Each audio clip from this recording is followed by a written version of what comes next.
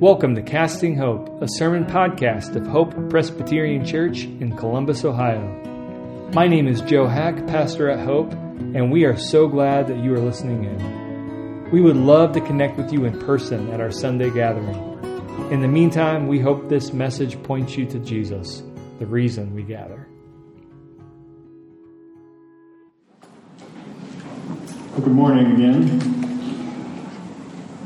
So if you don't know this about me, I actually grew up in rural Indiana, rural-ish Indiana, we'll say.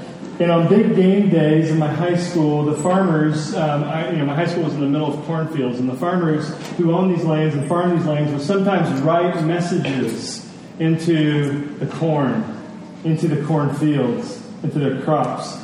But here's the thing, I never saw those messages because I didn't own a crop duster airplane and I never flew high above. I never saw it. But someone who did would always take a picture, and then this would inevitably show up on the newspaper, like after the game. So it's kind of a silly practice, but there you go.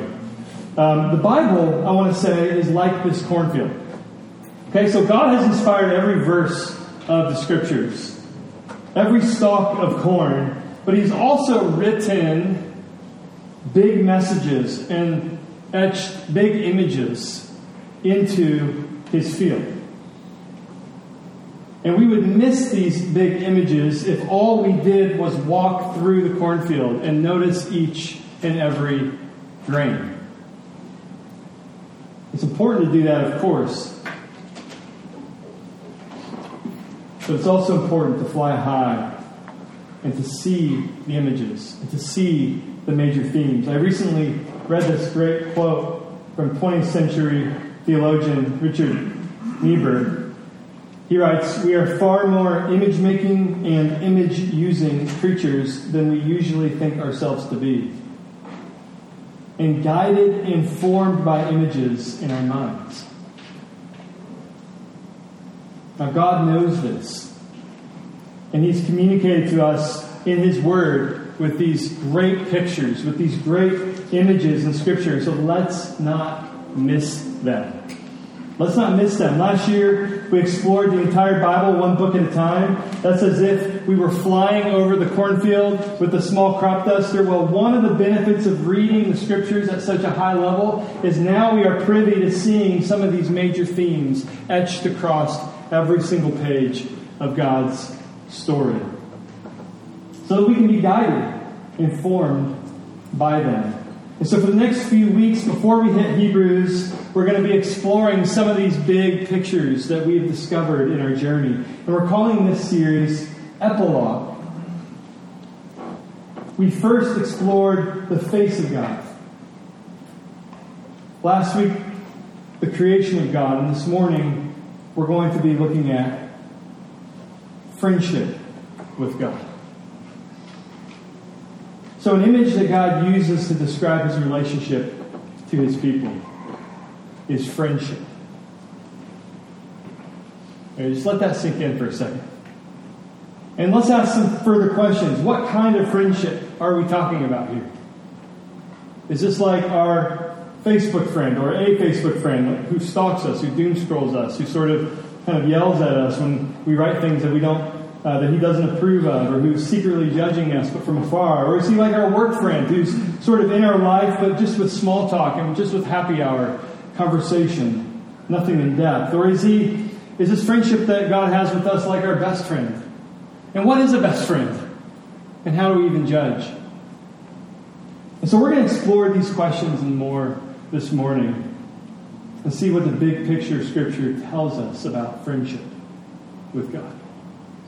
But first, let's pray. Lord, may the words of my mouth and with the meditation of all of our hearts this morning be pleasing and acceptable to You, our rock, our Redeemer, and Lord.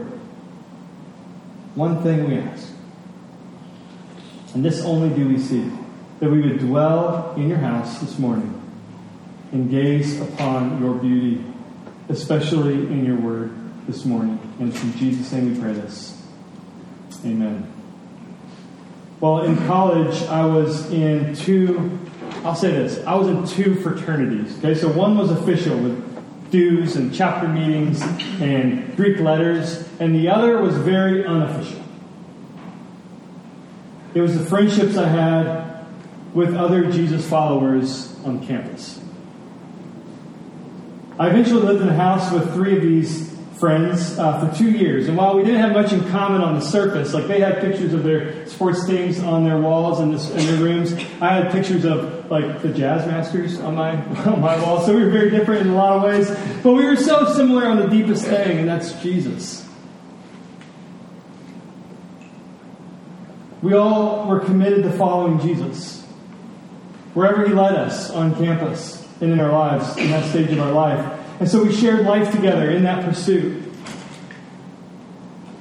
We stayed loyal to Jesus together. We stayed, therefore, loyal to each other in that pursuit. We were idealistic. We were sincere. We were invested. And not just in happiness or fun experiences, like friendship can often be. But we were actually invested in each other's souls. I can say that. We were invested in each other's souls. I've come to realize that what we were reaching for in that stage of my life is what one ancient British monk named Elred, what he called spiritual friendship. So nearly 1,000 years ago, Elred wrote a book on friendship. I'm beginning to read it now, and I'm challenged by it. I'm inspired by his definition of friendship. He defines a friend as one who guards your soul. So scholar Hank Voss puts it this way. The definition of a friend is as a soul keeper or a guardian of one's soul. Has played an important role in Christian theology for many centuries. That's new to me. I didn't know that. I'm happy I know it now. Because it's an inspiring definition of friendship, it's also a challenge, isn't it? It's a challenge. See, both of my fraternities in college were houses of friendship. And both were formative, really formative. And that's to be expected. Friendship is always formative. But I have to say, only one formed me well. Spiritual formation with spiritual friendship. And I want to say this. This is how God designed us. We are not meant to live alone. We are meant to live, and we are designed to be formed by friendship. And this can be for good, and this can be for ill. Can I get an amen? It can be for good and for ill. But we are designed to be formed by friendship. Facts on the ground. That's just the way it is. And this is why most of the Proverbs in our Bible is about friend selection. Proverbs 12:26, the righteous choose their friends carefully. Wisdom, in other words, is knowing the power of friendship. Knowing the formative power of friendship. So I recently read a summary of quotes from a newish book called Friendfluence. The Surprising Ways Friends Make Us Who We Are. And this is by author Carlin Flora. This is another example, too, of how modern science and modern inquiry is kind of catching up to the wisdom of the Scriptures. Because she writes this: solid friendships can help you shed pounds, sleep better, stop smoking, and even survive a major illness. They can improve memory and problem-solving abilities, break down prejudices and ethnic rivalries, motivate people to achieve career dreams, and even repair a broken heart. The formative power of friendships. And the formative power of friendships are not just stated in Proverbs. It's not just a fact on the ground, but we also see, as we saw in our journey through the Bible, examples of soul guardianship friendship, spiritual friendship in the Scriptures. And I think of David and Jonathan in particular. So David and Jonathan, Scripture says that their souls were knit. 1 Samuel 18. Now it came about, when he had finished speaking to Saul, that the soul of Jonathan was knit to the soul of David. And Jonathan loved him as himself. There's nothing more important to formation than the human soul. Amen? And so is it any surprise that if your soul is knit to another, that would be formative? God himself seems to share this definition of friendship. So in his law, in Deuteronomy, we probably didn't notice this when we were going through the book of Deuteronomy because we went so high level, but look at this. Chapter 13, verse 6. He says, if your brother, your mother's son, or your son or daughter, or the wife you cherish, or your friend who is as your own soul. The Dictionary of Biblical Imagery, which is a fantastic resource, by the way, has an entry on the image of friendship in the Bible, and it's helped me actually in this message quite a bit. So the authors of this article connect the friendship that David and Jonathan had in the Scriptures to the friendship that Jesus has with his disciples. And I was like, that is so beautiful.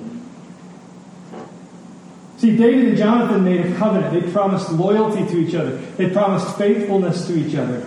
They shared and they even expressed very deep emotions with each other. David even sought to care for Jonathan's descendants. We see that with Mephibosheth.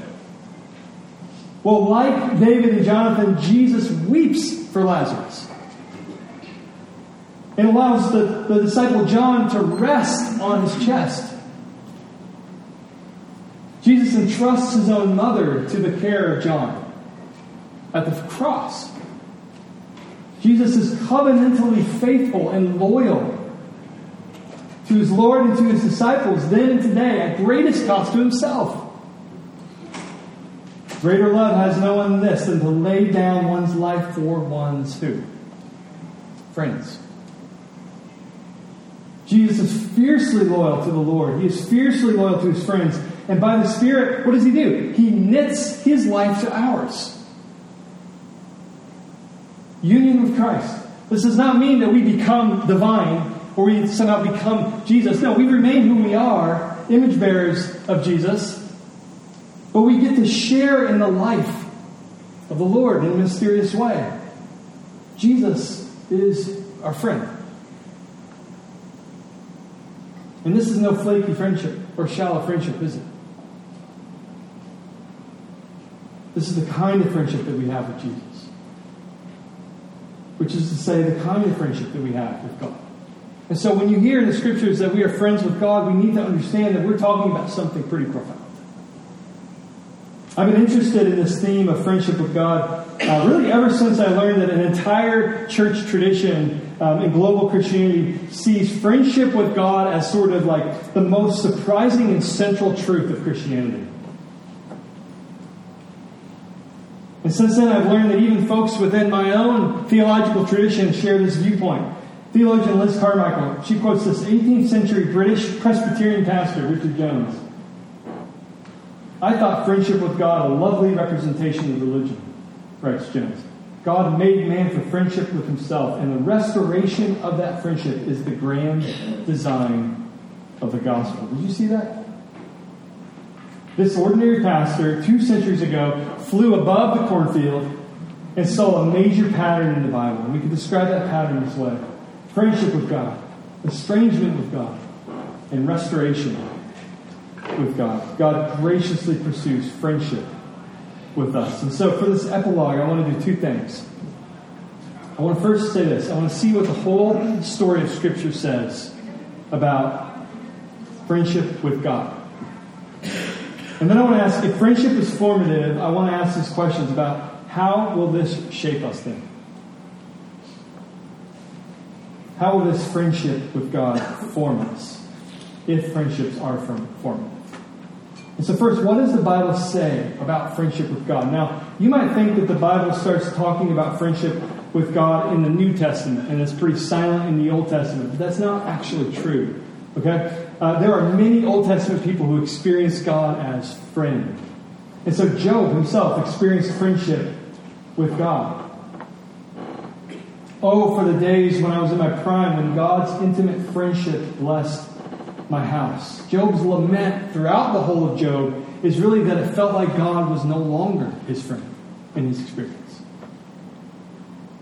Moses experienced friendship with God. The Lord would speak to Moses face to face as one speaks to a friend. A few weeks ago, we explored this face-to-face dynamic, didn't we? And we talked about a particular way in which receiving the face of another, especially when that face communicates, I want to be with you, creates a supernatural joy, what one person called a supra-emotion that sort of rides on any other emotion you're experiencing in life. Deep sadness, deep anger. You can have joy when you receive a face of someone who says, non-verbally, I want to be with you. We explored that in depth. You can look at that on our website if you want to learn more about that. But what I'm struck by in this particular moment, and what we didn't explore then, is how that same face-to-face relationship that Moses had with the Lord implies friendship.